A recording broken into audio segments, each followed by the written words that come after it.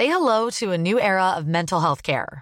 Cerebral is here to help you achieve your mental wellness goals with professional therapy and medication management support. 100% online. You'll experience the all-new Cerebral Way, an innovative approach to mental wellness designed around you. You'll get a personalized treatment plan from a therapist, prescriber, or both in a safe and judgment-free space. Your Cerebral therapist or prescriber will outline a customized plan with clear milestones along the way, so you can get to feeling your best. With Cerebral, you're not alone in your mental health journey. We're here to empower you to live a fulfilling life. So take that first step towards a brighter future and sign up today at Cerebral.com/podcast and use code ACAST to get 15% off your first month. Offer only valid on monthly plans. Other exclusions may apply. Offer ends July 31st, 2024. See site for details. Hey, I'm Ryan Reynolds. Recently, I asked Mint Mobile's legal team if big wireless companies are allowed to raise prices due to inflation. They said yes. And then when I asked if raising prices technically violates those onerous two-year contracts, they said, "What the f*** are you talking about, you insane Hollywood ass?" So to recap, we're cutting the price of Mint Unlimited from $30 a month to just $15 a month. Give it a try at mintmobile.com/switch. $45 up front for 3 months plus taxes and fees. Promo rate for new customers for limited time. Unlimited more than 40 gigabytes per month. Slows full terms at mintmobile.com. Hej på er. Den här rösten tillhör precis som vanligt Tom Jerry Boman och du lyssnar på musikpodcasten Dill och Duva. Det är jag superglad för att du gör, och i det här avsnittet så har jag en väldigt speciell gäst. Man kan säga att våran historia går tillbaka till ungefär 1984. Då går jag i 4:e klass och bor i Halmstad och har väl mer eller mindre 2 skivor på mitt pojkrum. Det ena är Gyllene Tider, såklart, eftersom det Gessle och kompani är från just Halmstad. Den andra skivan som jag faktiskt har är Tant Struls Amazon. Ja, det här kan ju låta fantastiskt märkligt på alla sätt och vis, men någonstans i deras musik så hittade jag mig själv där i 4:e klass. Så utan att dra på det för länge, jag tror att ni har förstått vilken gästen är idag om ni inte redan har läst det, och det var väl därför ni klickade på just den här. Hur som helst, utan att dra på det för länge. Dill och Duva med Kajsa Grytt. Lycklig lyssning. Dill och Duva med Tumsjöbomen. Men det är liksom mest en röra i huvudet, och så formulerar man saker, men när man pratar med andra, det är då man liksom formulerar sig. Ja, förhåller du dig ofta till andra personer? Förhåller mig? Ja, när du ska uttrycka dig. Ja, men när man pratar gör man väl det. Ja. Men det är väl mer att försöka formulera hur jag själv, om man får en fråga, så man är så här, ja, hur förhåller jag mig till det du frågar? Ja. Inte så mycket till... Nej, inte så att jag vet inte vad jag ska anpassa mig efter. Nej. Hos dig, utan snarare är det väl frågan som man blir... Ja. Jag tänkte även mer med musik liksom. Om du förhåller dig till någon, eller förutom dig själv. Gud, Jesus. Jag tror att jag gjorde nog det mycket när jag var yngre. Men jag förhåller mig... Men det går ju inte. Det är liksom... Omvärlden är ju ett totalt spretigt... Alltså det är ju en palett med oändliga färger. Det går ju liksom inte att... Så det vore ju jättekonstigt om man försöker liksom förhålla sig. Vad ska man förhålla sig till då? Liksom? Till vem och vad och vilken? Nej, jag har en väldigt underlig fantasi. Eller en underlig... Jag har tänkt på det på sistone. En så här underlig inre värld. Att den liksom... Den är verkligen... Den formulerar sig. Den ger mig liksom bilder och scener och situationer som jag blir, jag vill vara i dem, eller som blir så mycket sug, som att du vet, att du ser en film, att du bara går in i scenen och så bara vill du måla upp den där scenen, och så bara hålla på med den och vara i den. Och så är det när jag skriver boken och även när man gör en låt, att det är liksom den här stämningen och så försöka formulera ut det så att andra kan vara med i den också, eller vara med. Nej, utan just när jag håller på med det så gör jag nog bara så att det ska bli härligt att vara i. Alltså att jag ska kunna stå där och känna igen det och tycka att det är du vet, som att få stå in i filmen. Nej, men ofta när man har gått på en härlig film eller så går man ju därifrån och bara känner sig att livet är som i filmen. Ja, verkligen. Och så, men så, det är liksom, när det är som härligast för mig att skapa, så är det liksom att jag får liksom måla upp den där scenen och filmen och vara i den. Och sen komma tillbaka till den kanske dagen efter och så är det, så får jag liksom vara där och så är den där. Eller så bara, nej gud, den låter ju skit. Det här låter ju som Fabian, så det här är ju en borgmästare i Sibirien som har tagit sekreteraren och bara, det här är ju hemskt. Nej, men så kan det ju vara, att man bara, det här var ju skitdåligt. Men ibland är det så att man bara, nej men den är ju där, liksom, bilden. Att man får den, det är då som man gör på rätt liksom, väg. Är på rätt nivå. Om jag är i den, vad är det nu? Det behöver inte vara en tydlig film eller så, men är i den stämningen eller i den känslorörelsen.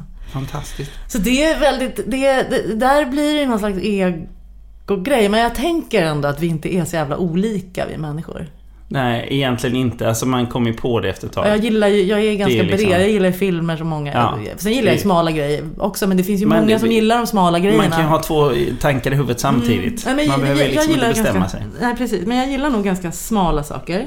Eller uttagna. Jag är ganska, inte snabb, men ganska liksom ratar mycket som jag tycker är bara skit. Så här. Men det finns ju många som tycker om den som har samma smak som jag, tror jag. Ja, det tror jag också. Du, jag tänkte vi skulle... jag ställer alltid samma fråga till alla som är med här i podden Dill och Duva. Dill och Duva? Ja, precis. Och den heter Dill och Duva utav alla anledningar som finns och inga anledningar heller. Jag drömde att jag skulle göra någonting som skulle heta Dill och Duva, och det blev det här. Den ena är Dill, den andra är Duva. Ja, man vet att vem vill du vara? Vill du vara någon? Ja, det är klart jag vill vara Duva. Jag vill inte vara Dill. Men jag tänker att det liksom... Att det inte spelar roll, utan att vi är Dill och Duva. Jag är Dill och du är Dill och Duva. Så ser det går att kommer svalla fram och tillbaka. Ibland är jag Dill, ibland är Duva. Det är det som är bra. Det är högt där uppe och långt där nere, liksom, båda sakerna. Men jag brukar alltid börja med samma fråga till alla som är med här. För att vi ska prata om din musik och din karriär och ditt musikliv, kan man säga. Så för att placera oss någonstans, vad heter gatan du växte upp på? Där jag bodde från 3 års ålder tills jag flyttade hemifrån. Den heter Barnängsgatan. Barnängsgatan. Ja, den är svår att säga. Barnängsgatan. Ja, och det är i Stockholm. Ja, den ligger nere på Södermalm. Sofia. Ja. Vad är det första som kommer upp i ditt minne när du tänker på den här tiden? Hur länge bodde du där förresten? Flyttade dit när jag var 3, och sen så flyttade jag hemifrån när jag var 17. Men sen flyttade jag tillbaka, så att jag bodde där mellan jag kanske var 24 till 29. Ja. Vad är det som kommer upp just från när du är mindre därifrån? Vad är det du tänker på? Utanför porten, liksom det sättet som de här det är liksom 60-talshus, 63. Så det är en sån här vacker stenpelare, och hur de hade liksom gjort där utanför på gården, man lekte ju liksom där mycket. Och den här fyrkantiga som blommorna var planterade i, som en slags fyrkantig makadamgrej som man gjorde illa sig på väldigt och porten. Det var liksom någon trygghet i den porten, eller liksom i runt omkring? Nej, men det är dubbelt, för att jag var ofta utelåst och tappade nyckeln och liksom, och så att det var liksom det man skulle passa, om man var tvungen att springa hem och var jagad, eller fick vänta på, var jättekissnödig, eller byggde koja under trappan. Alltså det är liksom dubbelt. Det är inte bara trygghet i porten, är det inte bara trygghet. Det är äventyr också. Så här, ute i världen på något sätt. Är det nästan som när du tänker på det nu, att det är nästan som en fantasi, alltså det blir som en fantasivärld liksom, på något sätt? Ja, men det är någon slags spelplats. Ja. Fast det är för barn. Jag skriver inte så mycket om mig själv som barn. Nej. Faktiskt i mina låtar. Det gör jag inte. Nej. Nu ska vi ta musikspåret här. Kommer du ihåg när du första gången blev drabbad av musik? Ja, alltså jag blev väldigt drabbad väldigt tidigt. Jag kommer ihåg att det var så här typ Arthur Rubinstein spelade Mozarts 21 och 23 pianosymfonier som vi hade hemma.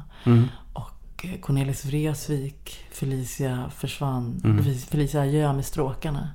Och sen liksom pop och rock så var det Stones, Let It Bleed. Och min största så här är Ike och Tina Turner, River Deep Mountain High. Ja, det är kanske i tvåan när jag liksom tog med mina kompisar hem för att hoppa. Ja. Jag blev tagen av den där. Vad är det du känner där då? Kan du med den vilken? Ja, med den låten. Med eller den vad? River Deep Mountain. Ja.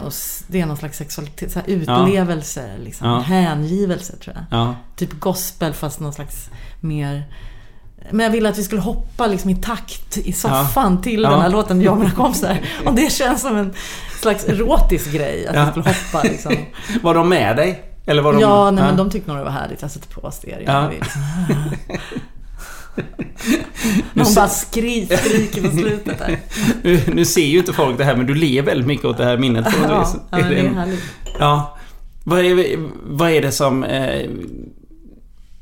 kan du liksom återtänka eller återskapa liksom, vad tror du mer det är som drar in dig i musik? Vad är det som tilltalar dig där och då? Alltså när det är det sentiment, alltså sentimentalitet, alltså den stora känslor och liksom både smärta och lycka, men mycket.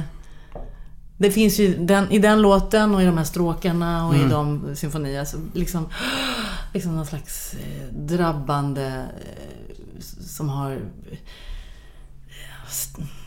romantisk, både sorgesamt, molligt och vackert.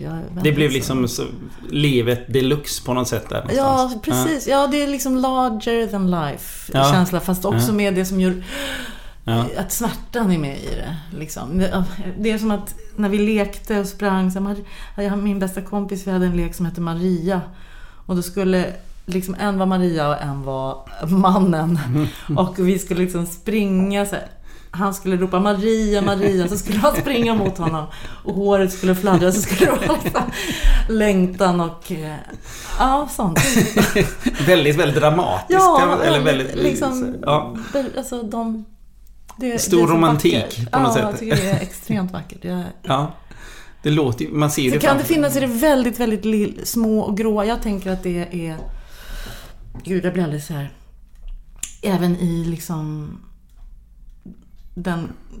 de gråa sakerna liksom, de sitter och tittar ut så här, och är tråkiga och har ett tråkigt jobb. Så här, det finns liksom i de detaljerna också. Den där stora saken med att vi föds och att vi dör och att vi älskar. Liksom. Det är vackert. Det är fantastiskt. Ja, och så lite stråka på det. Ja, sen men är man liksom, blev det som jag hade tänkt att det skulle bli? Eller står jag ut med att det inte blev så? Liksom, det är okej, eller? De vi har förlorat och de vi får, vet. Ja, men det är vackert. Vad vi måste leva med liksom. Vet du där någonstans vad tänkte du där någon gång att du skulle göra egen musik? När jag var liten? Ja. Nej. Eller du var mer en som tog in allt det här. Jag fick ju lära mig spela gitarr liksom tidigt när jag var 8. Men det var det så här ganska stånkigt för att vara noter liksom, och det var så svårt spansk gitarr. Vad var du spelade för någonting, kommer du ihåg det? Ja, men vals facil eller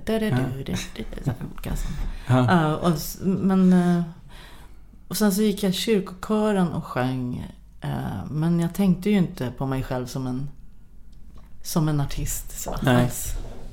Inte som någon som skulle liksom stå så här framme. Nej. Men jag hade nog någon tanke om att någon skulle upptäcka mig på något sätt. Fast jag vet inte vad jag skulle göra när jag blev upptäckt. Nej. För det låter ju just när du berättade nu som att det här lyssnandet på den väldigt storslagna musiken och ditt eget musikerande, det är två helt olika världar på något sätt. Var det det? Nej, Jag håller på med precis det där. Ja. Fastän jag gör det på något annat. Ja. Liksom, men just då, liksom, just där i början, som du sa att du sitter på din gitarr och spelar ja, efter. just det. Nej, jo, men de där är ju liksom ganska... Det är ju spanska valser som är ganska molliga. Så att jag tyckte nog om den typen av musik. Ja. Så. Också, fast jag tyckte om popmusik och rockmusik också. Liksom, väldigt mycket.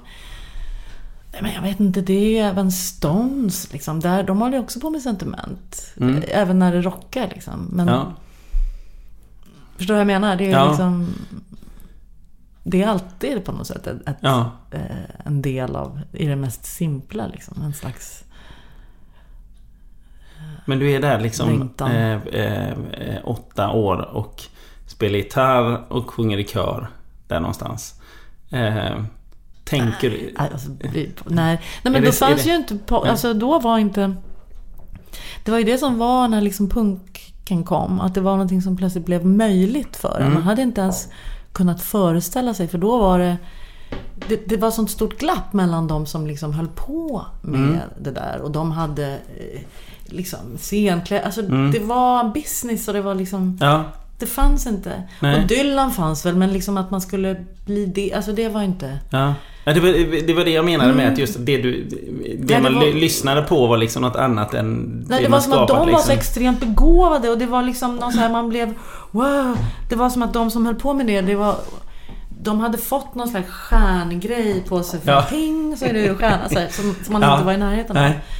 Så när hela den punk, och även de som spelade på ungdomsgården innan punken kom, de spelade så här Solen skiner. Man tyckte väl inte det var jättebra, så det hade man kanske inte någon lust att göra direkt. Men det var de där försöken, men det var inte attraktivt heller. Men hade du själv någon känsla av att jag ska komma dit? Nej. Men sen så kom ju den här punkgrejen då, och då var det så här, dit. Det är ju bara att Hur gammal var du då? Kliva upp. Vänta nu, jag bara säger född 61. Då är jag väl liksom 18 då. Så du är liksom mitt i det här när punken smäller till. Ja, och är så pass stor så att jag liksom kan. Men den första punken, då var ju det något annat. Det var liksom för långt borta med de säkerhetsnålarna. Det var häftigt att se. Det var liksom också väldigt så wow, vilka grejer liksom. Men sen när det började komma, när man började spela här hemma och man bara, men det, liksom band startades, då var det ju genast. Jag och mina tjejkompisar här, som vi bara, men nu startar vi ett band. Att det var möjligt. Men det var inte med något, det är konstigt det där med att liksom bli stjärna. Liksom inte, den grejen var inte riktigt del av det. Vad var det vad tänkte ni där i början? Var det bara liksom, nu spelar vi, det här går, det här är allt är möjligt. Bli härlig, tror jag att man ville. Men liksom stjärna var ju något annat, förstår du? Det var ju disco, det var Donna Summer. Och liksom Tåström eller de var ju eller Mögel eller liksom eller Nike eller de var ju det var coola, de var stjärnor, mycket mer stjärnor, så att det kunde man ju relatera till liksom, eller Bob Dylan eller Springsteen eller Mick Jagger, det var ju liksom men det var ju liksom samma. Fast jag tänkte inte på det som kändis, det här som vi pratar om nu med alltså det var mer otroligt cool person på något sätt, otroligt någon som bara gör det den vill och bara är där och bara. Det kändes inte som att de gjorde det för att hela den här. Fast sen kom det ju så himla mycket mer. Man visste ju så att man skulle bli väldigt man tänkte väl att killarna skulle gilla en jättemycket, man skulle vara snygg där uppe, så att visst. Det fanns ju också med liksom. Men förstår vad jag menar med det? För det levde ju på att stjärna var Donna Summer och Dolly Parton, alltså en annan typ av artificiell grej. Som en värld som egentligen inte gick att nå. Som man inte hade ens intresse av, som bara handlade om något annat. Men det där liksom var en väldigt cool popstjärna eller rockartist eller liksom. Det var väldigt attraktivt. Men vi var ju också, det var ju något jag tänkte så himla mycket på det. Var så, vi var ju så här, nej, inte vara med okej. Nej, inte ha någon reklam på våra, alltså vi sätter våra villkor, inga jävla kommersiellt skivbolag, så att det fanns ett tabu, tror jag, att ens tänka så här, jag vill bli stjärna, för då skulle man flytta sig över till att någon skulle göra en till stjärna. Och det var inte, utan man visste bäst själv. Vi visste vad vi tyckte var coolt, eller jag visste vad jag tyckte var coolt. Och det var det som jag ville vara, inte att man skulle liksom in i det där som gick att sälja. Nej. Var ni liksom en större grupp människor som höll på med det? Ja, men det var ju hela den, alltså det som kallades punk. Men det var... Vad finns det för exempel i Stockholm under den här tiden? Jag var grön. Dag Vag var det. Usch, Mäggel. Raketerna. Nej, Grisen skriker. Bitch Boys och vad fanns det mer? Gud. Och de där nära banden. Men det var Pink Champagne. Alltså... någonstans, när är det... KSMB, du är med i något band, eller skapar något band som heter Kajsa 9. Det var det första. Det var liksom då som jag och de som jag hängde med då, det var de i Pink Champagne. Vi satt på Röda rummet som nu heter Berns. Och det var ju liksom ingen musik där. Vi hade invaderat det där. Det var ett häftigt tag. Och kanske 17-18. Och bestämde att vi skulle starta det där bandet. Ja. Och jag kunde spela lite liksom, jag hade någon gitarr hemma som jag hade börjat känna på igen, en elgitarr och en förstärkare och så vi startade det där. Det var replokal i Björnsand, precis där Babylon ligger nu. Jaha. Bra läge. Man liksom gick ner, det var jättekonstigt. Det var som en amfiteater där nere under. Jag förstår inte vad den har tagit med. Nej, den kanske är kvar. De har byggt ovanpå. Kommer du ihåg hur pratade ni? Eller ni bara körde på? Eller hade ni liksom någon så här, nu ska vi göra det här. Det här är viktigt för oss. Nej, det var ju bara att lära sig spela och bara fantastiskt. Det lät ju jättehärligt. Det var bara att köra. Absolut, men inget intellektuellt hålla på med det. Nej. Jag hittar på egen musik liksom. Hittar på egna låtar så här, så. Och så göra låtar. Hur lät det om du skulle tänka på det nu? Nej, jag kommer inte ihåg låtarna med Kajsa i, men liksom det kanske lät lite som Pink Champagne lät sen, fast bättre sämre med det. Alltså i början såklart. Men sen så Tant Strul höll vi på med något annat. Det var lätt, men det var ju på grund av vilka som var med i de där banden som gjorde hur de lät. Men Tant Strul lät ju lite annorlunda från början när Kersti sjöng, och det var lite mer sådär, lite Dag Vag-inspirerat och lite skajigt på något sätt. Nästan. Sen så blev det ju lite mer romantiskt när jag skrev låtarna själv. Då kom ju hela melodi, liksom samma det där. Det finns ju i Tant Strul också, den där refräng och liksom. Vet du när din första låt som du skrev? Pelle Snusk heter den. Ja, när var det? Gud, jag vet inte, kanske 78, 79. Ja. Men den spelade vi bara lite. Sen så höll jag ju på med Kersti och jag skrev Pappas tant. Men det första som vi skrev hette Jag tänker inte jobba på Konsum mer. Det var Maggie's Farm på svenska. Och sen så gjorde vi nog Tomheten som hon skrev text, jag gjorde musik. Och sen gjorde vi Pappas tant, Hjärtan slå och Alice Underbar tillsammans liksom de. Lite var med lite och Kersti var med och hon gjorde mycket texter och jag gick det lätt för dig att skriva låtarna eller skriva texterna? Ja, det var liksom roligt, lustfyllt och roligt. Och men just att man har sin egen form, man hittar på sitt eget formspråk och så, som det är, tänker jag så här, när man vågar börja göra någonting som man inte riktigt kan. Så jag har faktiskt var kanske många år sedan jag kom på det, men jag tror att man måste tycka att det låter liksom, när det låter skit, alla hör att hon kan inte, men man själv tycker det låter helt fantastiskt. Gud vad det här är bra. Jag är helt det är den fantasin som gör att man fortsätter. Det är inte så här, gud vad dålig jag är, men jag kommer bli bra om 3 år. Nej, det är ingen som står ut med det, utan man måste tycka att man blir lite uppfylld av att man är så begåvad, att man är så duktig liksom. Det här är min grej liksom. Så att det är någonting med att man verkligen tycker fan, det ligger väl lite i att att rikta in sig på att bli någon sorts artist eller stå där på något sätt. Just att tänka så. Jag är bra. Ja, liksom att man ändå tänker, gud, det här är jag. Tänker att jag låtar liksom. Ja. Och sen, men de sitter ju ihop liksom, som går ju och spelar. Jag hör ju människor som, jag fattar inte hur man gör när man skriver en låt. Men att det är väl någon slags formkänsla ändå som gör att man får ihop vers, refräng och sådär. Stick liksom.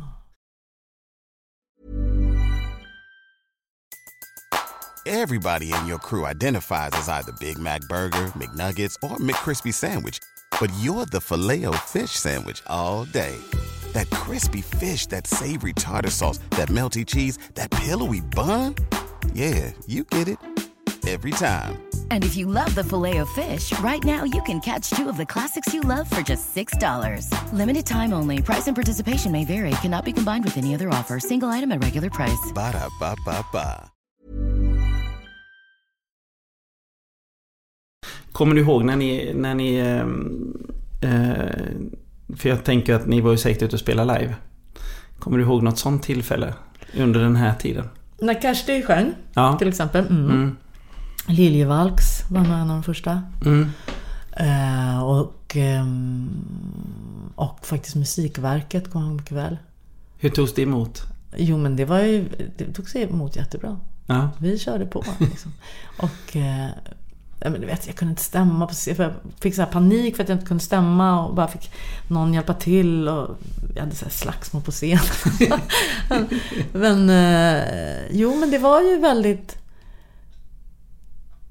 det var väl mot vi var väl rätt musikal, alltså vi fick ihop det och det var energi i det så även liksom tidigt. Ja.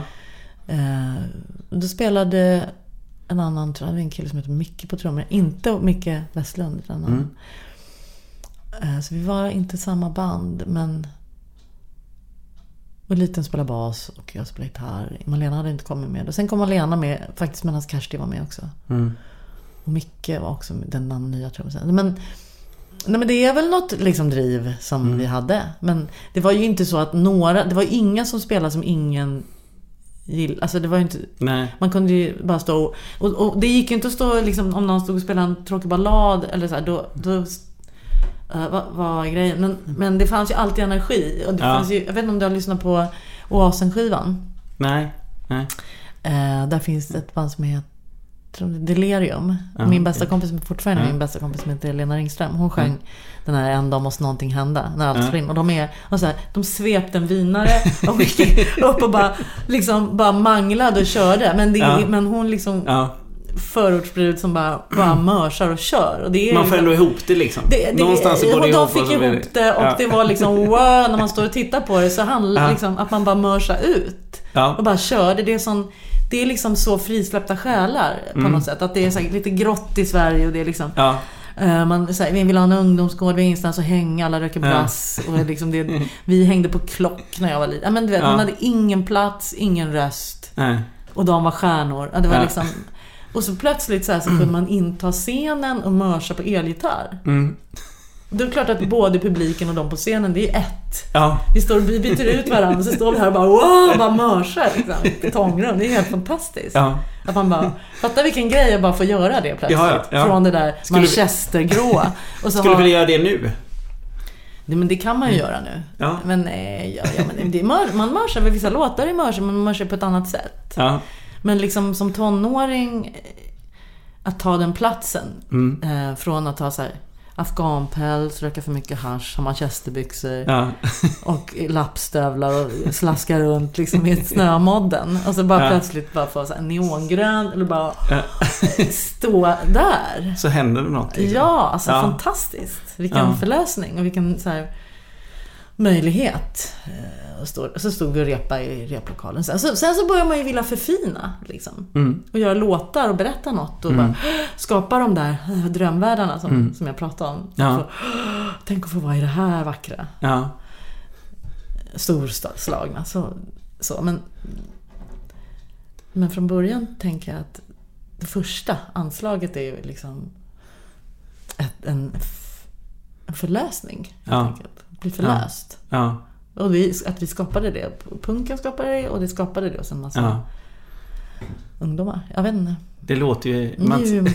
Nu när du berättar det, jag hade ju velat vara där. Jag förstår det faktiskt. Men jag tänker när hiphopen kom, de har också gjort det. Men det var ändå... Det var någonting med, tänker jag, så här, då hade man fortfarande så här, reklamen kom. Det gick ganska fort från att man ville bli stjärna. Alltså man skulle bli upplockad av skivbolag. Det gick, i den världen gick det fort. Men vi fick ju hålla på. För det första fanns det scener. För hela proggen... Så det fanns scener i hela Sverige som var så här, föreningar som kunde boka och hade pengar från staten så de kunde turnera. Och de togs över av punkarna så här.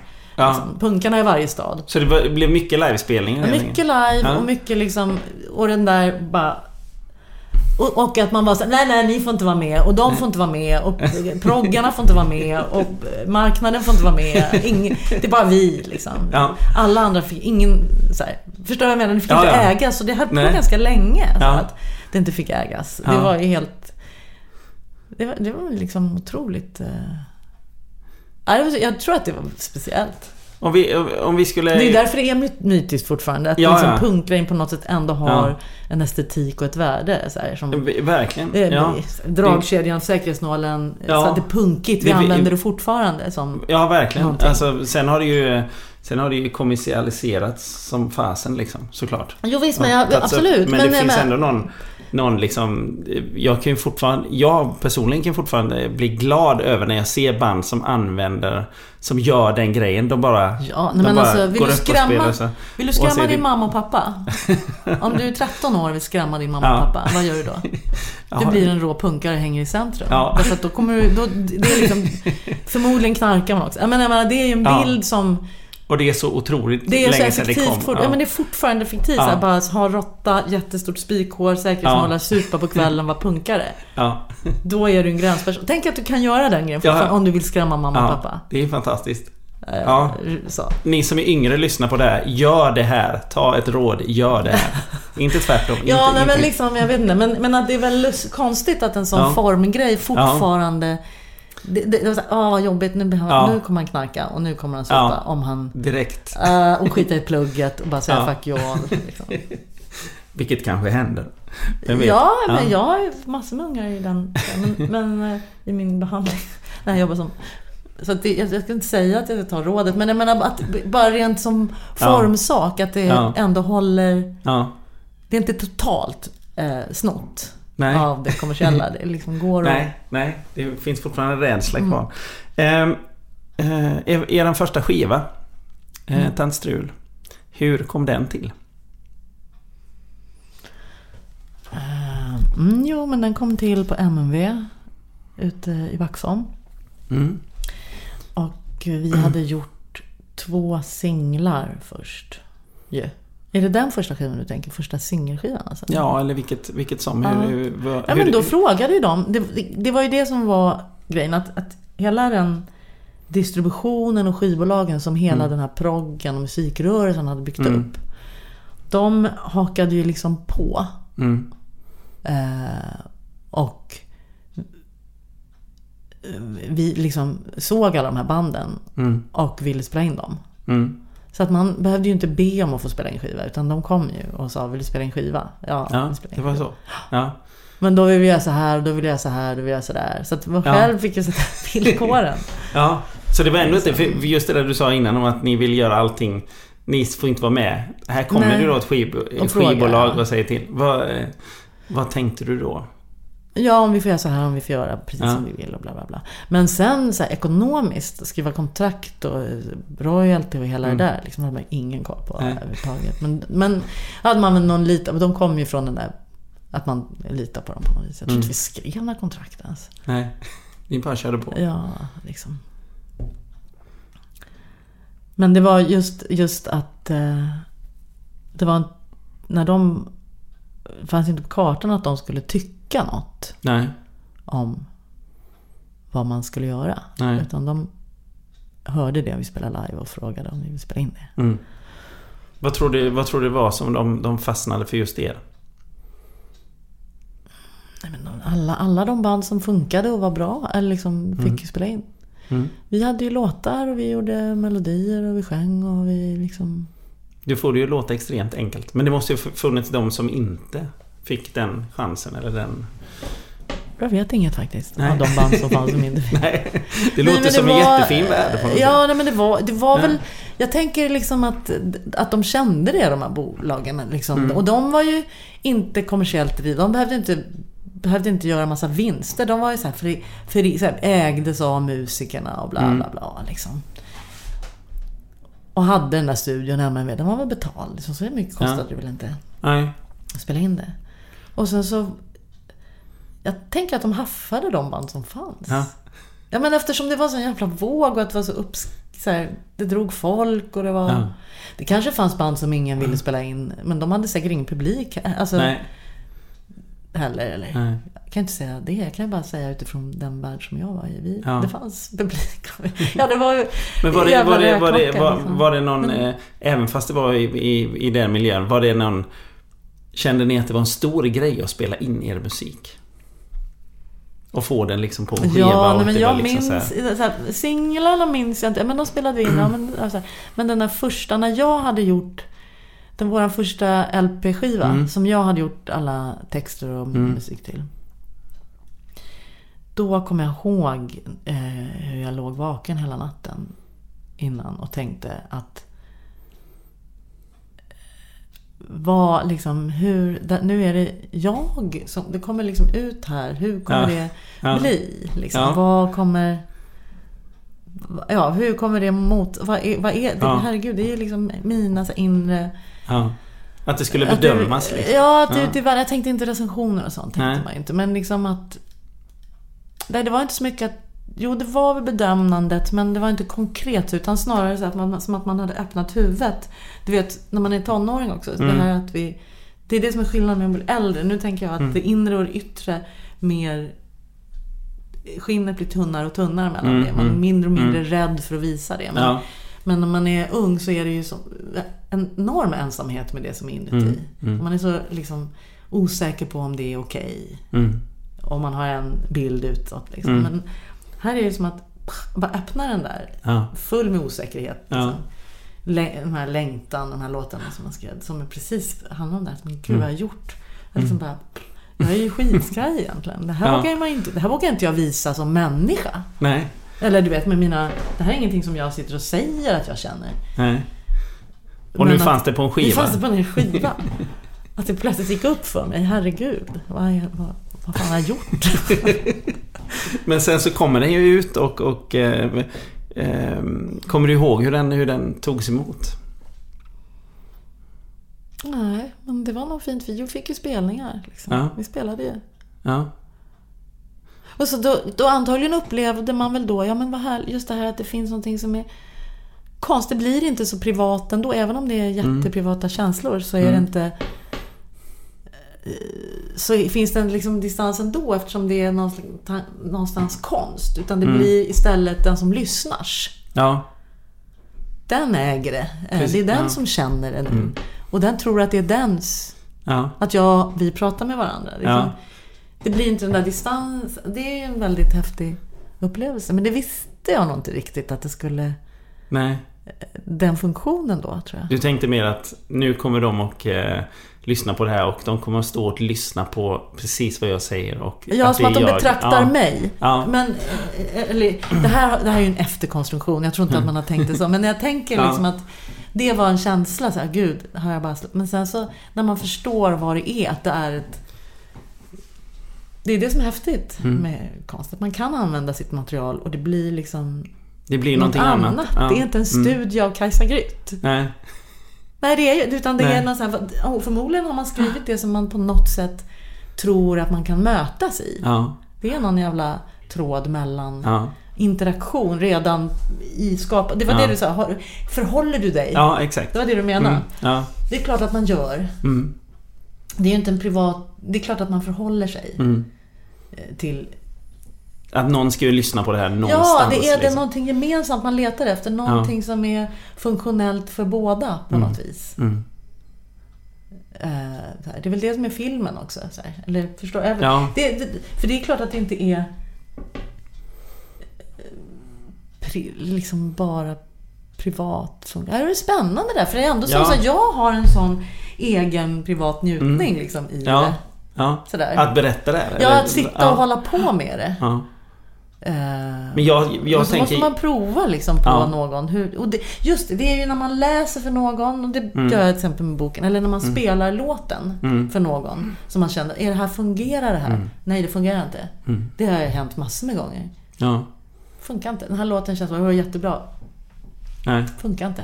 Den är död. Och då är det nog när det liksom inte... Ja, nej, det är inte utbyggt någon kommunikation. Det är inte relevant liksom. Nej. Och det känner man ju så fort någon är närvarande. Ja. Jag tror att jag provar det när jag spelar upp det för någon, eller spelar det för någon. Eller... Ja. För det är ju det som jag som är mer åhörare till musik. Det är ju där när man märker den grejen att man hör att någon sjunger om någonting väldigt personligt, fast jag kan också ta det till mig på ett jättesätt liksom. Jag vet ju att det inte är jag, men samtidigt så blir det jag, eller det blir liksom det går ju inte att slå det liksom. Nej. Det är väldigt fint, men sen kan man ju också säga så här, men den sjunger om någonting som är jätteviktigt för den, men det når inte mig. Det finns ingen alltså för mig blir det så här, varför ska jag intressera mig för det här? Ja. Sånt finns ju också liksom. Och då det är väl där i talangen ligger, tror jag. Ja. Att vara den personen som kan uttrycka sina egna känslor och att det speglas i någon annans liv. Ja. Trots att det är väldigt, väldigt privat, så blir det privat för någon annan också. Liksom. Att det finns ju många som försöker, men det är liksom... jag tänkte vi går vidare här.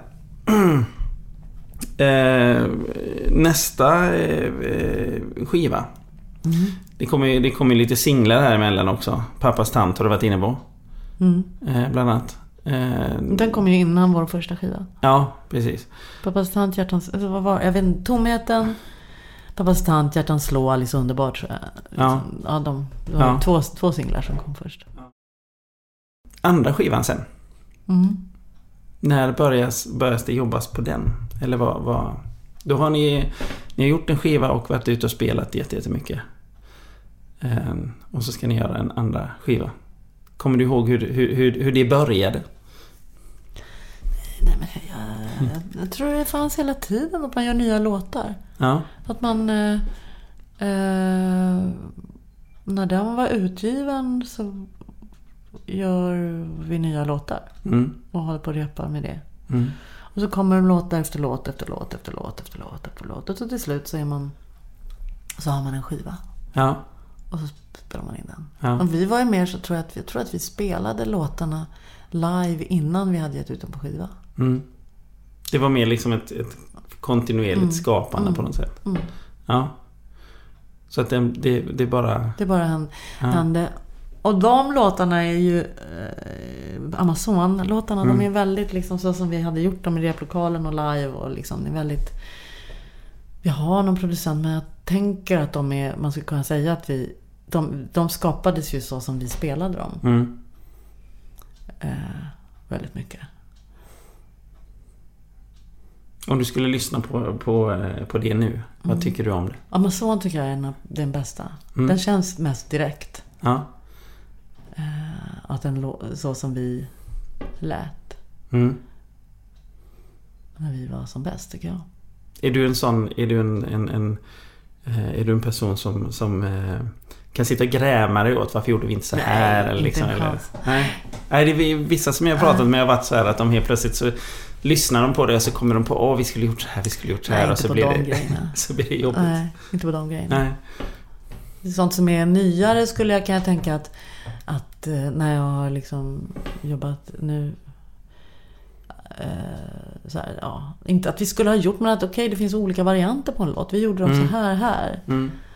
Och att jag kan tänka, det är det som eftersom jag håller på och gör egna arr nu på mina grejer, så tänker jag, men så här tänkte jag om den. Och nu har jag jobbat med Jari som tar iväg saker. Och det har jag varit med i. Vi har tagit iväg det båda två, men då har vi tagit iväg det åt ett håll. Och så kan jag tänka, men den här låten egentligen, så som jag tänkte den när jag gjorde den, skulle jag vilja provat. Så att jag bara börjar mer och mer så här, tänka att mina grundidéer är relevanta. Inte bara tänka att jag måste iväg någon annanstans än så som det är när jag gör det. Ja. Faktiskt. Så Så jag började sugen på att liksom inte ha så starka producenter. Nej, du berättade om det innan att du ville... Nu kände du att... Ja, nej, men där är Amazon tycker jag är härlig. För den är så... den är så liksom direkt. Den låter så som intentionen var när låtarna skrevs. Är det någon speciell låt som du tycker ni fick till väldigt bra? Ja, men Amazon till exempel. Dunkar varmt. Men liksom, då är det inte kärlek. Ja, då är det inte kärlek, Amazon och Dunkar varmt tycker jag nog. Dunkar varmt har ju blivit lite utav Tantstruls, en utav så här signaturmelodier nästan. Kommer du ihåg hur den kom till? Absolut. Jag satt i min gäststugan på mitt land och jag hade min nya Ibanez akustiska gitarr. Och så var jag väldigt Stones-influerad. Och så hade jag precis haft en väldigt passionerad kärlekshistoria med en väldigt bra älskare. Ja. Och sen så det var liksom ingredienserna. Ja. Att jag ville göra liksom en sån... Så just att de höll på och skrev om sexualitet, eller så här, sex på ett härligt sätt. Och så bara körde jag. Så spelade jag. Så skrev jag den. Där i stugan. På akustisk gitarr. Kommer du ihåg vad kände du där och då? Att så här, det här är bra. Det gjorde jag. Ja. Vad är det som du tycker du fick till bra? Det är ett fint bygge. Ja. Det är ett fint bygge. Och sen så är det ju liksom en text som... Men den är fin för att det är både... det finns skörhet och blyghet, men den tar ändå för sig också. Verkligen, ja. Och den är båda delarna. Den är inte bara så här liksom att man skamlöst går över och sjunger om sex på det sättet, utan den förhåller sig precis på där det är liksom. Att det båda är sådär osäkert och hängivet härligt och vågar ändå säga saker så. Men är inte så, för att om man går över så är det ju bara att man lajar och håller på. Det är inget svårt att säga saker om sex, men det läskiga är om man är på riktigt i det liksom. Det är liksom, och då tänker jag att jag vågade det. Det är häftigt att jag är där liksom. Det tycker jag är när jag lyssnar på den så tänker jag att det är passion som betyder någonting någonstans. Det är väl allas passion. Det är väl bara jag tänker liksom att vi har den. Precis, du säger att den ligger på någon sorts gräns där. Men det handlar ju om att man kan ju hålla på med sex och göra det till ett objekt, alltså en grej där det är helt ofarligt att vara. Alltså där man bara porrar och bla, där är vi liksom leker med det jättemycket. Kuken, hej. Vi kan säga, det är inget farligt att säga. Nej. Och sen kan vi mesa liksom att det säger metaforer och är romantiska liksom. Och då blir det också så här. Men att vara ändå säga kom in i mig nu och så bara är det läskigt att säga för att man inte har gått över gränsen till det skamlösa. Nej. Och det så att den vågar liksom vara där. Det tycker jag är fint. Hur togs den låten emot? Jag minns inte det. Nej. Jag minns faktiskt inte det. De gillade den blev väl populär. Ja. Spelades i radio till och med, tror jag. Det var en annan. Så men du har ingen så här minne utav att alla det blev upprört eller? Nej, tvärtom, eller att folk blev glada eller folk blev glada, tror jag. Ja. Att det blir liksom så här bra låt. Ja. Jo, det har nog, fast jag inte minns jätteväl. Konstigt nog. Det är ju så här, i vissa saker kommer jag ihåg som fan, men sen har man bara luckor. Ja. Men hela den här skivan känns ju som att den Amazon att den tog upp ytterligare ett steg, eller om man ska säga så. Kände du också så? Men alltså jag måste bara, nu kommer jag på här. Vi sitter och pratar om Tantstrul. Ska du prata så här noga om hela Nej, inte så här, hela det är så tiden. himla otroligt att det ändå är tandstrul fortfarande. Okej, vad fan, skriver bok om det? Nika har skrivit en bok om det. Det känns som att, gud, fan, man har ett liv liksom. Jag har ett liv nu. Så här, bara, hur länge ska man ha på och gaffla nu? Okej. Jo, du tog upp oss, vi åkte till folkparker sen. Alltså, då kände jag bara att jag så här, nu tröttnade jag på att prata om tandstrul. Då kan vi hoppa jättelångt framåt. Hur långt fram vill du hoppa? Nej, du frågar vad du vill. Nej, men jag bara, okej. Men för just det här, fast folk är intresserade, så att visst, jag svarar. Det är lite jo, det men som... vi fick åka, det var, och det är kul att prata om. Men jag bara sätter fingret på det lite så här. Gud, det är som att man sitter på pensionärshemmet och pratar om livet, och det skedde för 45 år sedan. Men jag kan bara ta det här folkpark, för jag kom på något. Jag blir ju alltid så, jag kan ju prata om det här som helst. Det hör ju. Jag har ju hur mycket som helst med om allt. Men folkpark, fantastisk grej. Som vi åkte i då. Och liksom, nu är det festivaler, och då spelar det liksom 55 band, och så spelar man i Sundsvall gatufest. Då var det varje liten stad, alla städer hade varje lördag folkpark. Alla gick till folkpark varje lördag hela sommaren. Och i folkparken fanns det ett band, ett liksom trendigt härligt rockband och ett dansband. Så att man kunde turnera från stad till stad och spela på en egen så här, underbar scen där det kom liksom massor med folk och ha hela kvällen för sig själv. Det var ju fantastiskt. Det här liksom festivalen, det är så jävla svårt när det är band på band på band på band, och liksom man bara är en av en vimlande, man får liksom inte sätta sin grej alls. Nej. Det var väldigt lyxigt också, väldigt fin grej, folkparksbryllan. Och att folk i städerna, de fick underhållning varje lördag. De gick dit. De drack, de söp parker. Men och ibland var de jätteintresserade, ibland mindre, men liksom fatta. För nu blir det blir så stadsfest. Det blir så koncentrerat på liksom några få månader. Och så gör de av med stadens alla pengar på en festival där de ska ha liksom, som ska sätta den staden på kartan. Och så ska alla in i detta. Och sen är det dött resten av sommaren. Det är ju nästan få städer som har kvar just den där. Möjligtvis är Sundsvall som har sitt pipeline som är kvar fortfarande, typ, som också funnits helt länge. Men folkpark var helt där, för det var så folkligt. Och där hade man ju inte varit. Vi hade varit innan på musikföreningarna. Men jag tror att Amazon tog oss upp till folkparkerna. Alltså den grejen. Och det var liksom samma scen som Magnum Bone var på, eller Dag Vag var på, eller liksom de där så här breda folkliga liksom. Det var ju väldigt kul. Då var du lite närmare de där stjärnorna innan du pratade om som hade... men då hade jag nog börjat då hade jag nog börjat säga fan också att man skriver på engelska. Fan också. Annars var det Madison Square Garden, jäklar. Men faktiskt hade börjat liksom jag fick ju höra att jag var jättebra på att skriva texter. Det var ju... Och så bara, fan, nu kan jag ju inte börja skriva på engelska. Det gör man ju inte, fast det var så här.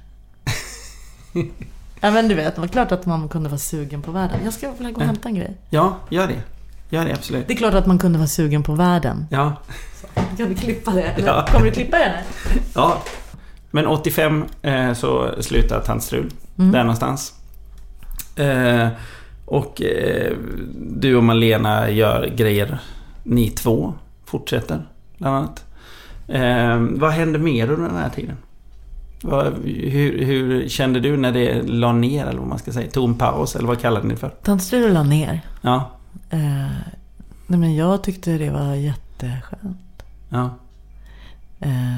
Jag var sugen på att göra, liksom ta ner och höras, hålla på med berättelserna tydligare, liksom, att texterna skulle höras live, eller att jag fick liksom skapa det där att tiden stod still liksom.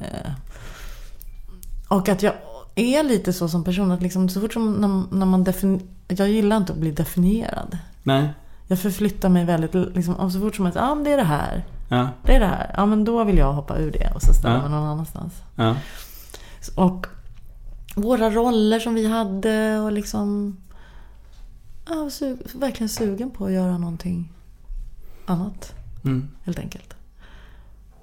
Så det var, jag sörjde det inte alls när vi la ner. Nej. Och det bara kändes kändes det någon tomhet eller någonting?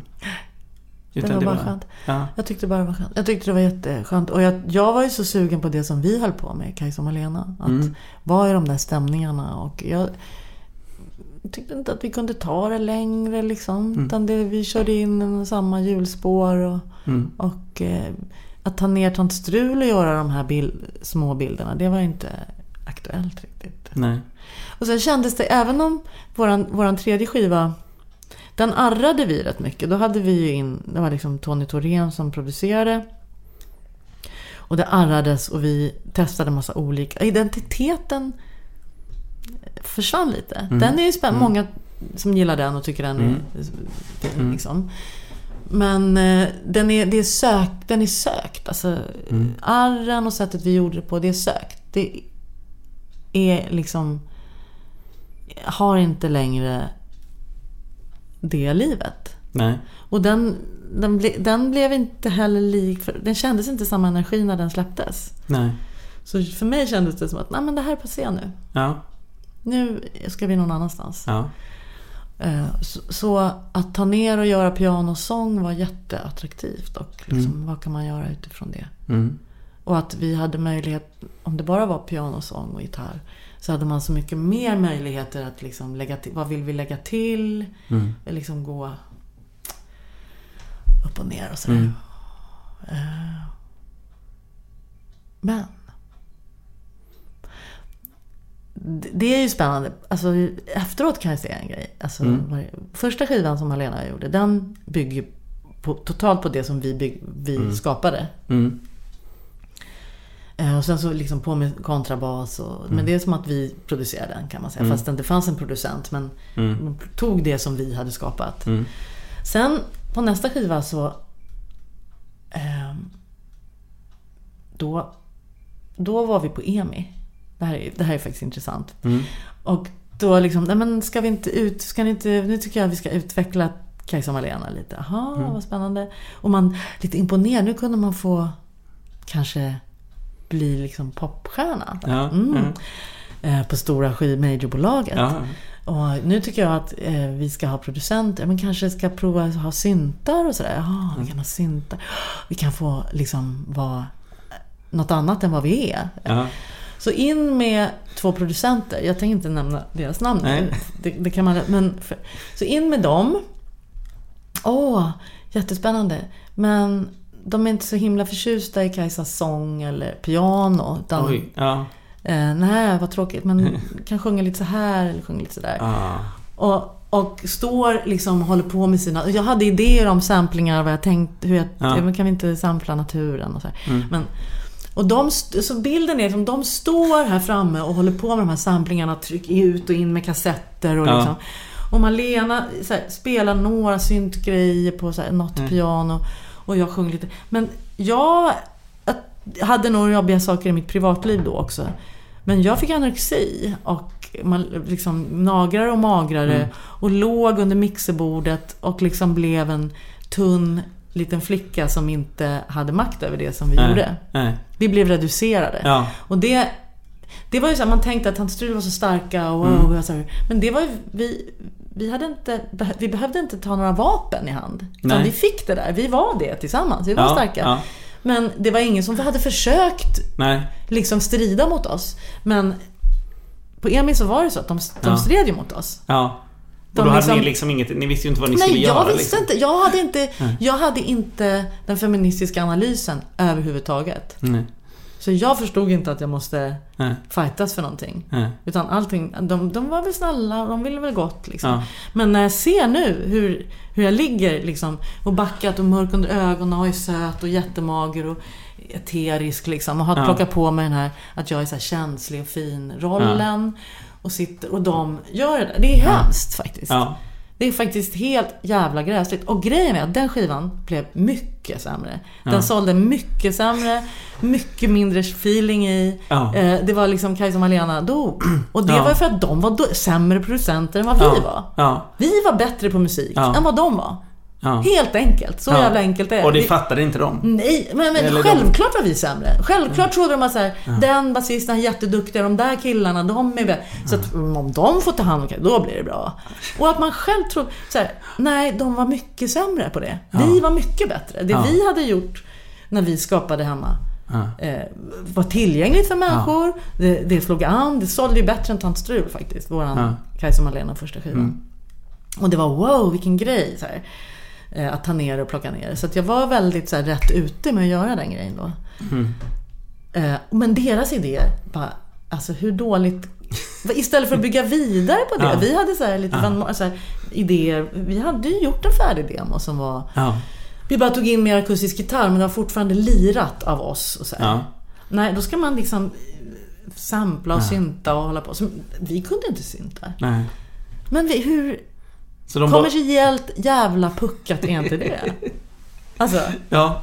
Det låter ju helt vansinnigt. Men varför gör man det? Och så nu liksom någon sorts idé om att marknadskrafter, vi vet bättre grejen och ni ska bara vara är bättre, liksom, trots att vi hade haft Tant Strul, var jättepopulära, vi hade gjort den där skivan jätteduktiga, vi var jätteduktiga på att skapa kommunikation med en publik. Vi var skitduktiga på det. Men det där liksom, och sen tog det mig väldigt lång tid liksom att titta tillbaka till självförtroende. Jag gjorde en soloskiva som var liksom lite så här bevekande och någon annan och, så att liksom hamnar faktiskt i ett skevt läge. Så att nu, det var liksom först på min är vi på väg hem som jag har gjort egna val liksom vad det gäller producent och så. Men det att jag producerat har jag inte gjort. Jag har liksom inte gått på mina helt. Nej. Så det bara tänker jag också, fan, det ska jag göra nu. Får se om jag har kvar den kollen som jag hade då. Ja, men det tog ju det tog ju väldigt lång tid för dig då att komma tillbaka från den här. Nej, men jag kom ju tillbaka själv, men då var det ändå så att jag ska välja mina samarbetspartners själv. Välja dem väldigt tydligt, för jag kan inte jag måste välja dem utifrån vad jag vill ha. Så. Men nu när jag tänker på det, men det är fortfarande så här, för att jag kan inte. Nej. Och sen när jag suttit i ett år och liksom gjort den här, men jag hade nog försökt liksom, jag hittade inte in dem så här, nu har jag hållit på ett år med en demo och liksom bara så här, jag gjorde ganska mycket skit först, men sen så här, bara för att leta efter den här bilden som jag vill åt. Så bara, nej, men det är ganska tydligt hur jag tänker och vad jag är. Ja. Och det påminner både lite om hur jag tänkte med Kajsa Malena och hur det var i vissa låtar är liksom, ja, men det finns i det är i närheten. Ja. Det låter ju, alltså men det är väldigt underligt. Visst är det underligt? Ja, alltså, och det låter ju väldigt, väldigt hemskt att de här människorna kunnat... Att de kunde plocka ner det. Ja, förstöra det på det sättet under så lång tid. Jag hade ingen feministisk analys. Sen så fick jag det och då kunde man liksom börja förstöra liksom. Men jag ska inte säga det. De förstör det. Det är ju mitt ansvar. Jo, det är ingen annans ansvar. Jag har ansvar för mitt eget liv. Ja. Det är inte, nej. Jo, men att så som de gjorde där och då, liksom, så var det ändå lite att de... Men liksom det var ju inte formulerat. Jag hade ju bara gjort utan att riktigt fatta att jag hade gjort också. Det är intressant. Det är intressant. Så jag tror att vi håller på allihopa i livet liksom. Det är någonting som händer när man är ung och sen så bara du vet som så här, så här. Men faktiskt det är först nu när jag säger det. Jag har inte tänkt så förut. Nej. Det här som jag säger nu att nu när jag producerar själv att det liksom Fast jag vet inte om jag ska för att producera det är rätt mycket administration. Ja. Det är jag ju sämst på.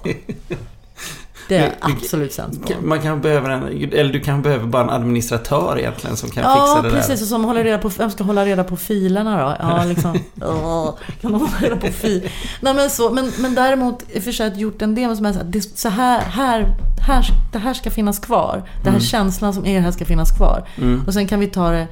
Du kanske har idéer, den där musiken kan ha idéer. Vi kan ta det så här. Nej, inte den idén. Alltså att jag måste hålla fast jävligt tydligt i den här bilden som jag säger, att jag får stå i den här bron ska ta livet. Ja, men jag har en låt som handlar om att någon står på en bro och kanske vill hoppa. Den är jättevacker. Liksom. Men den liksom bilden och känslan. Att den inte försvinner på vägen. Liksom. Hur hittar man bra människor att jobba med?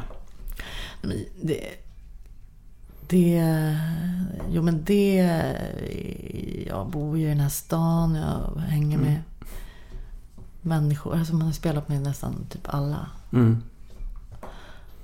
Så, men det är ju en kombination, både så här jävligt spännande konstnärer så som jag kan tänka, som jag tycker, alltså jag tycker det är helt grymt att ha jobbat med Jari, för att han tar iväg huvudet liksom Det kan ju också vara så att jag inte kände innan att mina idéer, att jag liksom fick idéer, att jag hade kört in i ett mönster som låter så här, jag vet inte, men han är ju jättespännande när han tar grejerna liksom, att han wow, hur kan du tänka så här?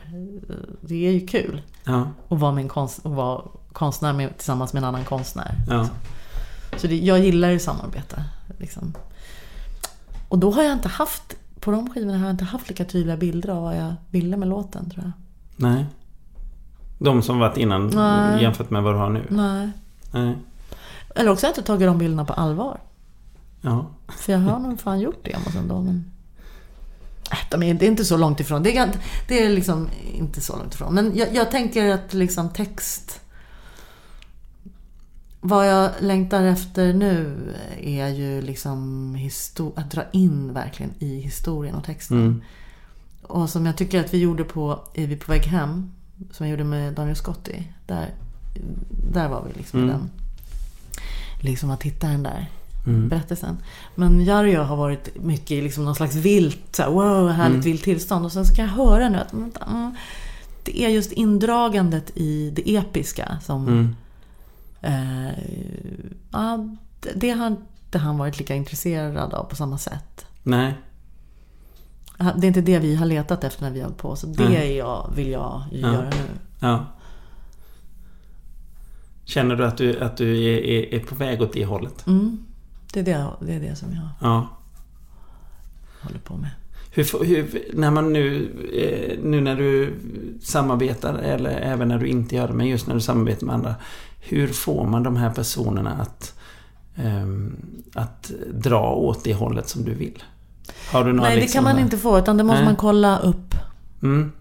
De är liksom, till exempel Jari har ju egen vision. Honom kan man inte få att dra åt det hållet som man vill. Utan man måste vara intresserad av den väg som han vill ta.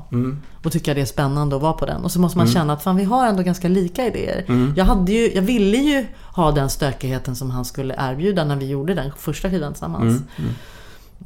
Så att det var ju det jag strävade efter. Därför så valde jag honom. För att han hade gjort sådana produktioner som hade den stökigheten som jag längtade efter då. Efter Är vi på väg hem. Så att det var inte så han gjorde fel med det, utan jag var längtade efter den där tantstruleforin liksom. Bara wow, få köra och ropa och sjunga ut och wow. Så. Som det var på En kvinna under påverkan. Den är så. Nej, jag tror inte att man kan få, men alltså, man måste välja man måste veta vad man är ute efter.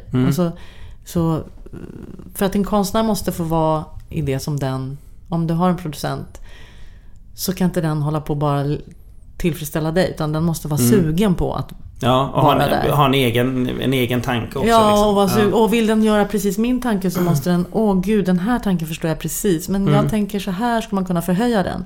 Och då ska den redovisa hur den tänker om den förhöjningen. Och om den stämmer med min, så kan vi samarbeta. Men därför så måste jag nog hålla kvar någon slags producentskap ändå. Så. Brukar det, när du spelar in saker och så nu och mer i nutid, brukar det gå lätt? Eller är det en liksom en... Menar du hemma för mig själv? Ja, eller även när du är så här... På riktigt i en studio med en producent. Alltså, går det lätt, eller är det liksom... när du går in i studion och nu ska vi sätta det här på riktigt. Är det lustfyllt? Är det ja, eller är det liksom klart då är det bara att köra av det, eller händer det fortfarande saker? Ja, det händer saker? jättemycket saker. Det händer absolut saker, men det beror på. Jag ska i och för sig säga, ibland har man ju repat och så spelar man in. Men sen händer det ju saker i mix, eller medan man gör påläggen och man tar bort grejer. Men det är en väldigt rolig process. Jag tycker det är väldigt, väldigt roligt. Ibland i sångpåläggen kan det vara man hittar inte, och så letar man mickar och letar. Och, det är ett knök för att hitta liksom det där som man letar efter. Men nej, det är en rolig konstnärlig process. Jag är väldigt förtjust att vara i kreativt arbete. Det är liksom rätt icke ångestladdat för mig. Även om det kan vara extremt tålamod. Jag håller på med en låt liksom hemma här, du vet. Om och om. Det är som att det är någon jävla, och så bara nej, nu blev det jag måste revidera det och så. Men det är som ett tillstånd som jag är förtjust i. Tålmodig, tror jag. När är en låt klar egentligen? Jag tror inte att, eftersom jag spelar mina gamla låtar, kan jag till och med spela Tant Strul-låtar. Så lever de ju hela tiden. Jag hittade bland annat på just Dunkar varmt. Spelade den på ett födelsedagskalas. Nej, på ett bröllop. Kompisbröllop. Vi var massa som spelade. Så det var ett husband. Kompisar till mig som spelade. Och så skulle vi repa den. Och så gjorde de en grej som jag bara... Shit, jaha. Alltså, de gjorde så här på vänta en liten stund till. Vänta den. Gjorde vi ett stopp. Så att det bara var röst där. Vänta en liten stund. Så här. Och som bara kändes som, men gud, den är ju skriven för att ha det där stoppet. Hela låtbyggnaden så är det ett stopp där. Ja. Men vi har aldrig fattat det. Vi har aldrig gjort det stoppet. Vi tar en strul, inte med Jari när jag spelat en live. Aldrig fattat att det är ett stopp där. Och de bara gjorde det så här, så bara... Det måste ju vara fantastiskt. Det var helt fantastiskt. Okej, nu, det är ju gjort. Jag har ju skrivit det. Det är klart att det ska vara ett stopp där. Det är helt självklart. Jag sjunger ju vänta till och med. Ja. Det är liksom helt upplagt. Och det är ju jättehäftigt faktiskt. Då fick den ju... Ett helt nytt liv. Ja. Grymt. Det måste nästan vara något så här gåshusframkallande. Liksom, ja, det var fantastiskt. Här händer. Wow, ja. Helt underbart. Fantastiskt. För det är det man undrar lite liksom, som att spela en sån låt så otroligt länge att så här, du tröttnar inte liksom. Och så hör man en sån här grej liksom. Att det bara helt plötsligt så smäller det till på någonting liksom. Nej, men faktiskt, jag håller på med teater nu här på.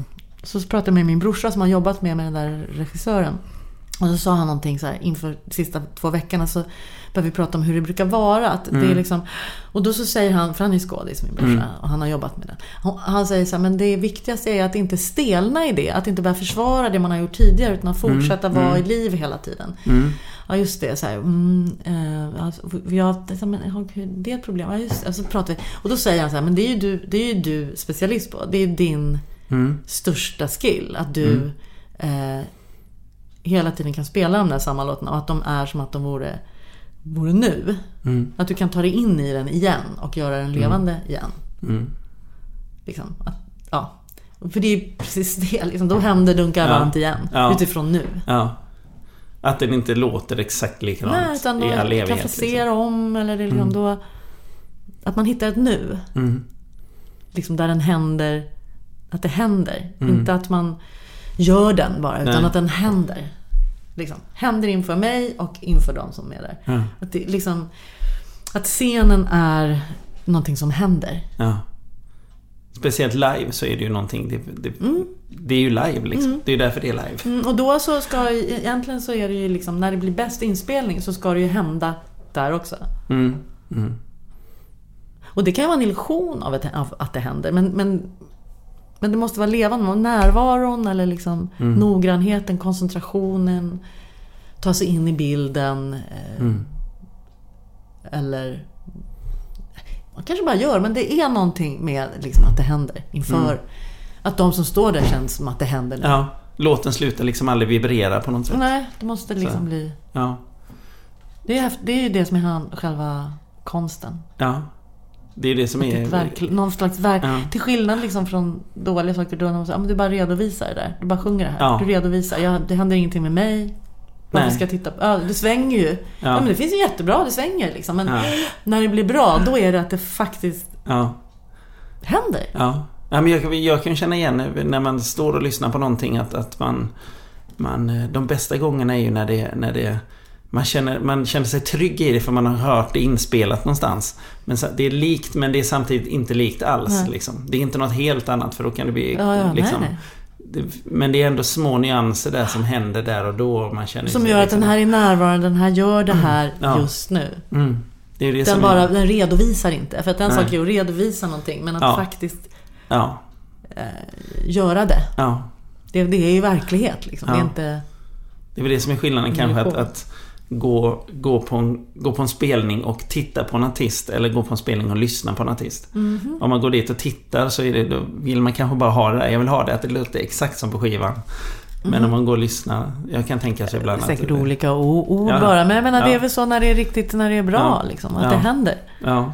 Även de här supersatta som Beyoncé, jag var fan inte där, det var jättesynd, men som är så satt, allting är perfekt, men de som kom därifrån var ju helt galna. Då har det ju hänt. Ja. Det har hänt. Det har hänt gjort det där små på riktigt. saker på vägen under hela hon är där. Hon är verkligen där. Hon gör det där på riktigt. Hon redovisar ingenting, utan hon är där på något sätt. Ja. Och det kan ju vara magi, det kanske är en illusion, det kanske är så här, ju mer man sätter ju tajt, fan vet jag vad det är, men någonting är det ju som händer. Men just på tal om att när låtar förändras, du var ju också med i Så mycket bättre där, och då var det ju andra artister som gjorde dina låtar. Hur var en sån grej att höra sina låtar utav de här artisterna? För då förändras ju låtarna väldigt mycket. Ska jag säga det? Just med tanke på det vi pratade om. Det är fint att någon att de har tagit sig in i det och funderat över och tänkt på det så himla mycket och så. Och det är ju liksom väldigt speciellt så här, man sitter ju inte och bedömer det. Det är liksom inte så att man sitter där och bedömer, utan det är liksom så himla speciellt. Det är en väldigt närhet mellan oss då. Och på samma gång som man är i någon slags betraktande och jättenervös för att man ska spela själv. Eller, nej, det skulle inte jag den dagen när de spelar mina låtar. Det är så dubbel å ena sidan så här, men varför spelar de inte den låten? Eller det finns en distans som ser att vänta, det här är ett tv-program, det här måste bli bra, bla bla för mig, och en jättenärvaro som är så här, tänk att man möts i att någon har hållit på med sin egen låt. Det där att man kommer att kramas, det är inte oäkta, det är liksom inte tillgjort, utan det är för att man har ägnat sig åt varandra. Det är ju så, man har ägnat sig åt varandra. De har ju tagit tiden och det är ett möte i det. Gått in i dina tankar. Det är ett jättevackert möte i det. Sen så kan man liksom bedöma, det är inte intressant, man kan bedöma efter, men det är inte intressant, utan det som är ju att det är väldigt innerligt att ha ägnat sig åt någon. Ja, jag tyckte det var så bra när du var med där att framförallt efteråt att du pratade väldigt mycket om att det är ingen tävling. Det var som att det var ingen annan som hade gjort det innan på det viset, tyckte jag.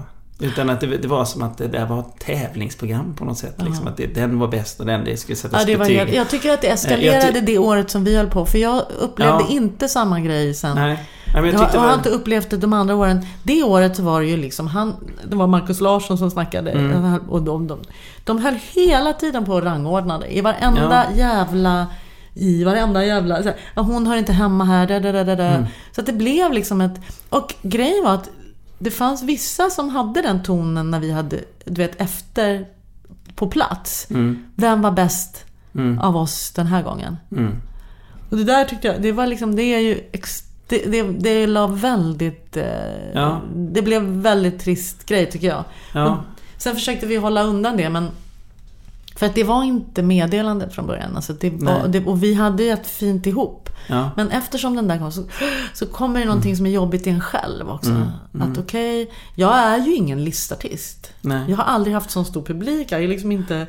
Det är inte min värld. Om jag ska vara med i en tävling så vet jag menar, om alla vanliga människor ska rösta. Jag menar, det är helt självklart. Jag är liksom inte där. Jag har en liten publik, en liten dedikerad som väljer att gilla det som jag gör. Ja. Jag har aldrig, precis som jag sa så här, vi har, så som vi började, liksom, den där, nej, det är liksom inte, det är någon annan grej, någon slags konst att hålla på något sätt, med något annat.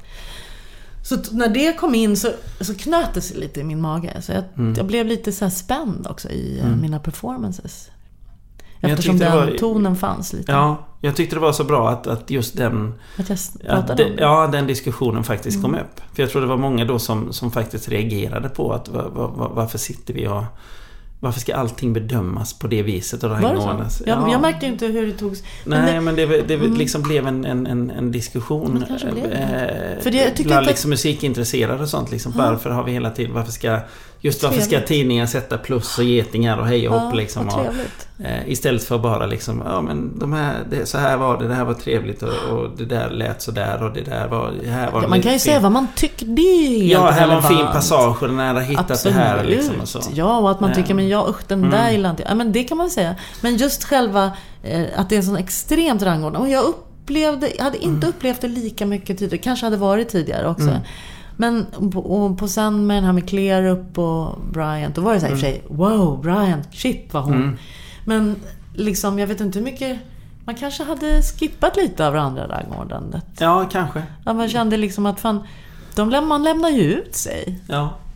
Men jag och att det är väldigt härligt att ha en plats där man slipper liksom. Den fan vann ikväll. Ja. Vad är grejen? Det är ju ingen tävling liksom. Nej, och det är inte det som är uppdraget. Om jag hade liksom skulle jag tävla, då hade jag nog inte varit med faktiskt. Nej. Om jag hade fast jag nog förstod jag att jag skulle bli bedömd, inte så, man är dum i huvudet, självklart blir man ju liksom att folk kommer tycka saker. Det är helt, och att jättemånga kommer tycka att det är skit. Det hade jag var helt på det klara med att det vet jag redan, att det finns jättemånga som tycker jag kan inte höra på henne, hon sjunger jättekonstigt. Liksom, det är inget problem. Men det är skillnad på de två sakerna. Jag förstår precis hur du menar. Det är ju utav anledningen varför vi sitter här, för att jag tycker att du tog fram det på ett väldigt bra sätt och det påverkade människor, det påverkade och det programmet och det påverkade andra artister liksom, tror jag. Och så som jag bara märkte det bland andra att det var liksom att det var, du förändrade någonting. Någonting som kanske hade tappats bort på vägen någonstans liksom. För vet du vad som hände? Och det var faktiskt Pelle som formulerade igen, min brorsa så här, att, för jag blev så här, men det blir ju också nu hela det här massiva liksom hångrejset som kom först på mig liksom, och man då så sa, men i och med att de här krönikörerna Virtanen och Marcus Larsson höll på så jävla mycket att liksom rangordna och säga hör inte hemma, så säger Pessa, men de öppnade för free shoot.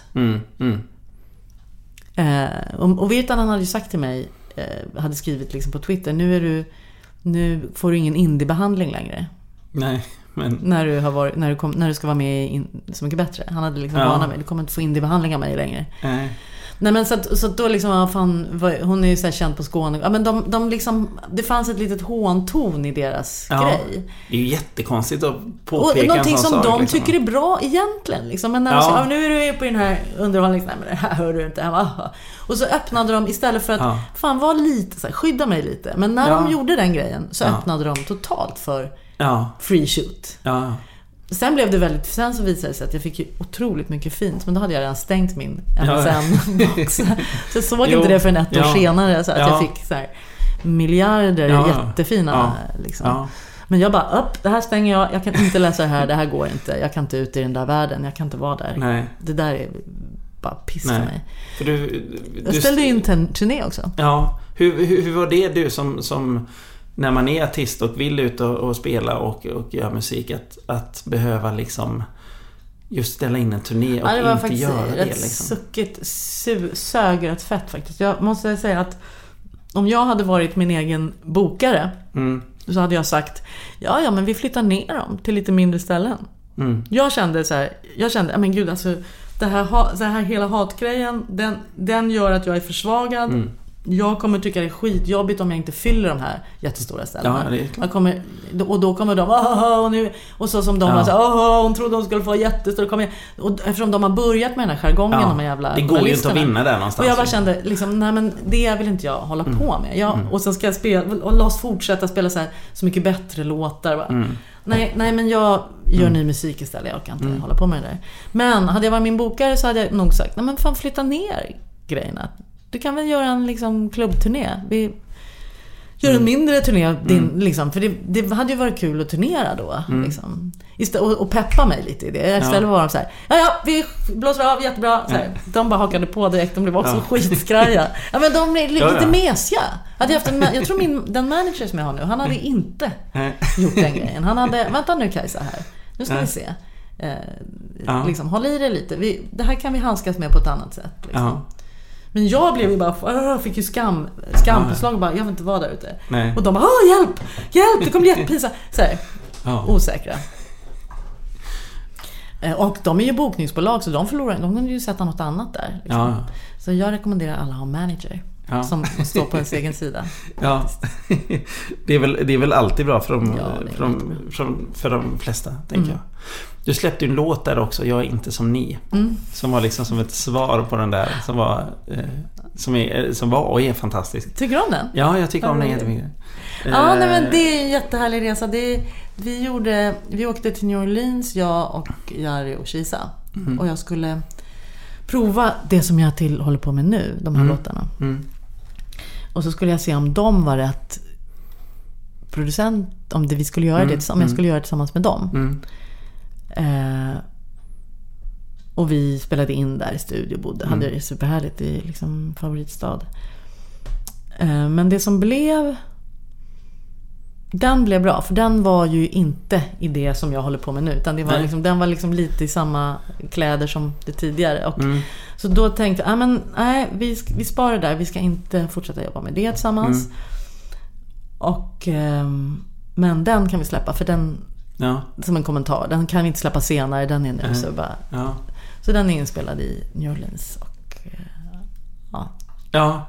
jag kommer ihåg när jag fick lyssna på den första gången, jag tyckte att det var så här, herregud vad härligt att någon gör så här, att det är så himla bra att så svara på allt det andra med rak i ryggen och liksom så här, kolla vem var det som vann egentligen, eller alltså, kände du så? Så tyckte jag. Jag tyckte det var liksom härligt att det är inte så många som gör så. Många kan hade liksom varit så här, kanske tänker jag, blivit arga och gjort något förbannat, ni är dumma i huvudet och så här, den är ändå liksom, den är snäll, men ändå det finns ju ett punk fuck off i den på något sätt liksom, på något vis, tycker jag. Ja, precis. Ja, men jag tycker den blir fin. Men det där är ju liksom, jag använder ju mina lägen hela tiden. Liksom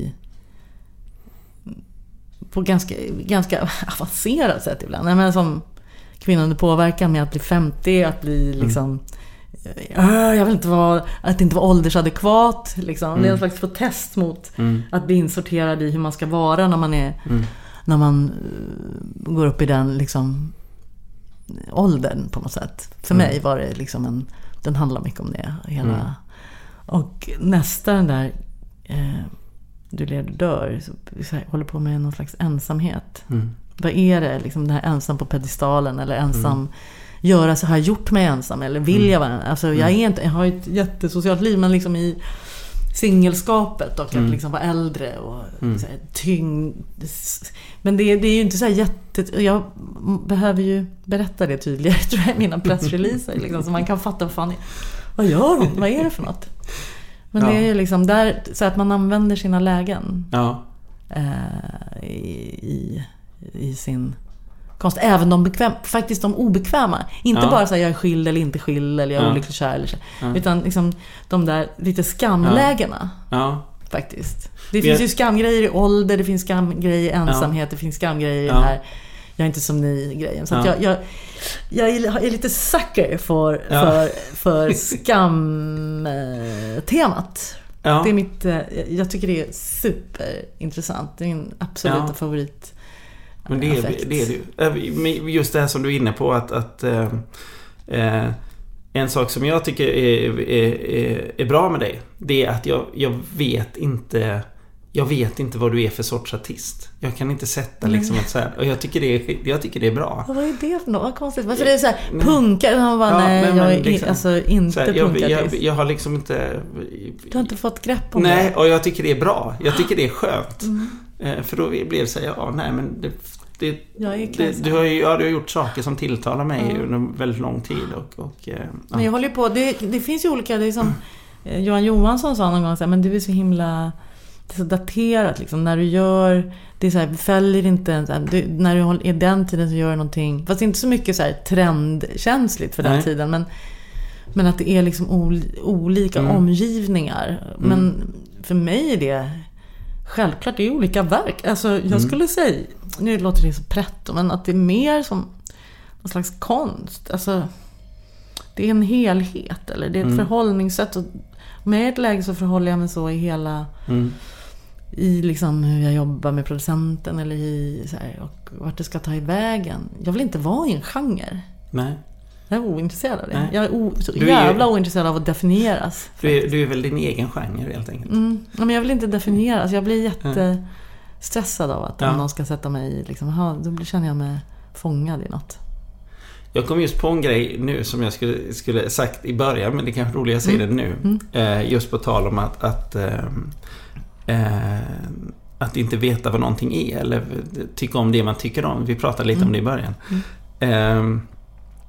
När jag var jätteliten och växte upp i Halmstad så lyssnade jag såklart på Gyllene Tider, för att de var enda bandet som sjöng om Halmstad.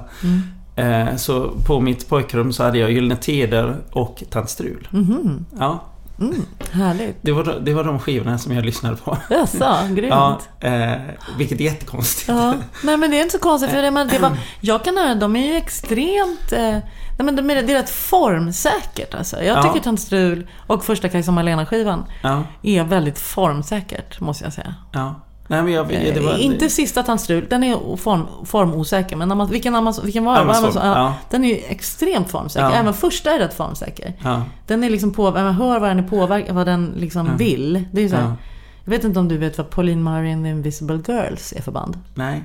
Det är Martin Hannett och Pauline Murray. Martin Hannett gjorde den liksom helt fantastisk skiva. Den är min så här, förebild för första Tant Strul-skivan. Och jag visste väl inte att det var det riktigt så, men jag hör och Echo and the Bunnymen, och jag hör så väl när jag hör på den att vad vi är påverkade av liksom. Så att jag tycker att det är formsäkert, och så att de är rätt pop. Det håller ju liksom. Så jag tycker det är så konstigt att vi gillar Gyllene Tider och Tant Strul egentligen. Nej, det var mest att jag tänkt på det i vuxen ålder. Just för att men Gyllene Tider lyssnade alla på liksom. Och sen hade jag vet inte ens hur jag fick tag i, eller liksom, alltså jag går i 4:e klass liksom. Och det var ingen annan. Jag var helt way ensam out. Men det var din indie-kille som någonting var det som tog tag i mig i det. Jag förstod ju inte alla texter såklart. Men det var någonting där som liksom, att det var på svenska och det var liksom någonting tilltalade den väldigt. Men varför skulle du inte ha förstått texterna? Jag tänker att de var ju sagor, du vet, det kan vara det. Häxaspringerskor. Det är ju otroligt lätt alltså. Ja, det kanske är. Det kan vara att man lägger in när man har blivit äldre. Ja, då finns det en massa djup, men det är liksom otroligt enkla liksom. Du är så svag, men du får inte vissna. Nej, det var på första Vad fan är på första? Då är det inte kärlek. Men det är ganska så jävla krångligt är det inte. Nej, det är kanske där i natt det finner livets skatt. Eller, det är barn. Det är liksom barnmusik. Ja, tydligen var det också. Men det är så konstigt hur man kan att man kan hitta saker i olika tider liksom, och sen så har sen har ju du hängt med liksom. Nu sitter vi här. Vad roligt. Gå igenom stormen för det varma. Men alltså, det är otroligt tydliga metaforer. Barn kan se framför sig. Gå där i stormen. Det är faktiskt helt sant. Ja, eller det är klart att det är så. Om vi ska runda av det här lite med vad gör du för sorts musik nu? Det är ju helt fel fråga att ställa egentligen, men eftersom du inte är... Nej, men det är 2 prylar. Jag kan ju säga lite det. Apropå, eftersom jag har pratat om det här med Kajsa och Malena. Vi har ju 30-årsjubileum i år. Så vi ska göra lite inspelningar på några låtar från den där skivan som bara så här, nu utifrån oss. Och så ska vi just att ta tillbaka liksom, att den, prata om hur det där, hur Kajsa och Malena liksom faktiskt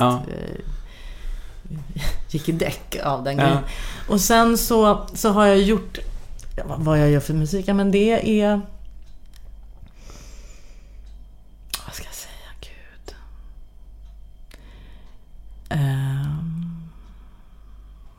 episkt, det är ganska arrangerat, det är liksom nej, jag vet inte, det är precis det som jag sa. Jag försöker göra det som jag sa så här. Det är ju Kajsa Grytt helt enkelt. Ja, det är Kajsa Grytt. Ja. Det är liksom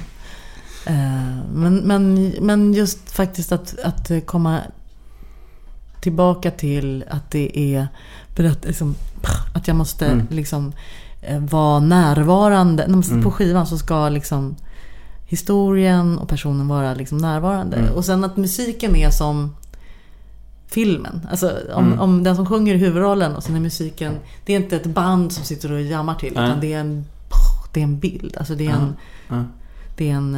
är en episk bild. Ja. Kan du se skillnaden på ett band som sitter och lirar eller en stämning liksom. Eller stämning, det kan vara melodier eller det kan vara, det behöver inte bara vara stämning, och det kan vara rytm och det så, men det är en bild, alltså det är en film, det kan vara våldsamt eller det kan vara, det ska ge en, så att stoppa in den här historien i sin liksom scen, bild, det är en scen. Så. Jag ser jättemycket fram emot det här. Jag hoppas det blir bra. Har du någon plan på när vi andra får lyssna? Men planen är att jag ska börja spela in i februari. Ja, så först så kommer den här Kajsa Malena-grejen. Först jag håller på med teater nu under hösten. Och sen så kommer lite Kajsa Malena-grejs. Och sen så börjar jag spela in i februari. Så att förhoppningsvis så ska den väl komma liksom någon gång innan sommaren. Eller också drar det ut på sig så kommer det inte förrän i höst. Men vi får se. It's on its way. Dialog med Dungskivommen.